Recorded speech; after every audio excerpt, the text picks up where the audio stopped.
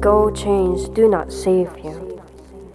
I open my mouth to let the serpents breathe, and you are frozen, while my gaze is shut on your throat. Yes, what is it that you said? How about you say that to my face as my little girl facade fades away? It's just you and the serpents now. Cursed be those who dare harm me. Didn't I warn you, sweetie? Don't look so shocked that this is the way you're paying for your sins. You're the one who started it. Guess you should have thought twice before you angered me. I am but a quiet spark beside your angry storm. Watch as my tongue snaps and whips and curls around the light as it grows louder and louder until it becomes a forest fire, until it dries the clouds.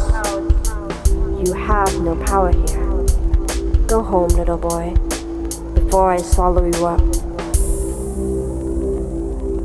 Apparently, it's not enough to break my heart. I bite into your poisoned apple and fall under your intrepid curse. When you release, my skin melts into your gunpowder lungs. You grip the shards tightly in your broken fingers and watch the petal fall in places where blood pools.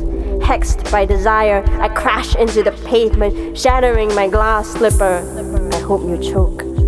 In the final pages, Alice tumbles upwards back home. She claws at the dirt, her skin flayed and worn. There is no place like home. There is no place like home. There is no place like home. Those words do not save her. I paint my lips red and your hands are closing around the forbidden apple core. I lift my head to catch the seeds that fall from your trembling hands. It's just this, nothing more. I say, smiling. You let go of my chest. Suddenly, my heart was shattered just enough.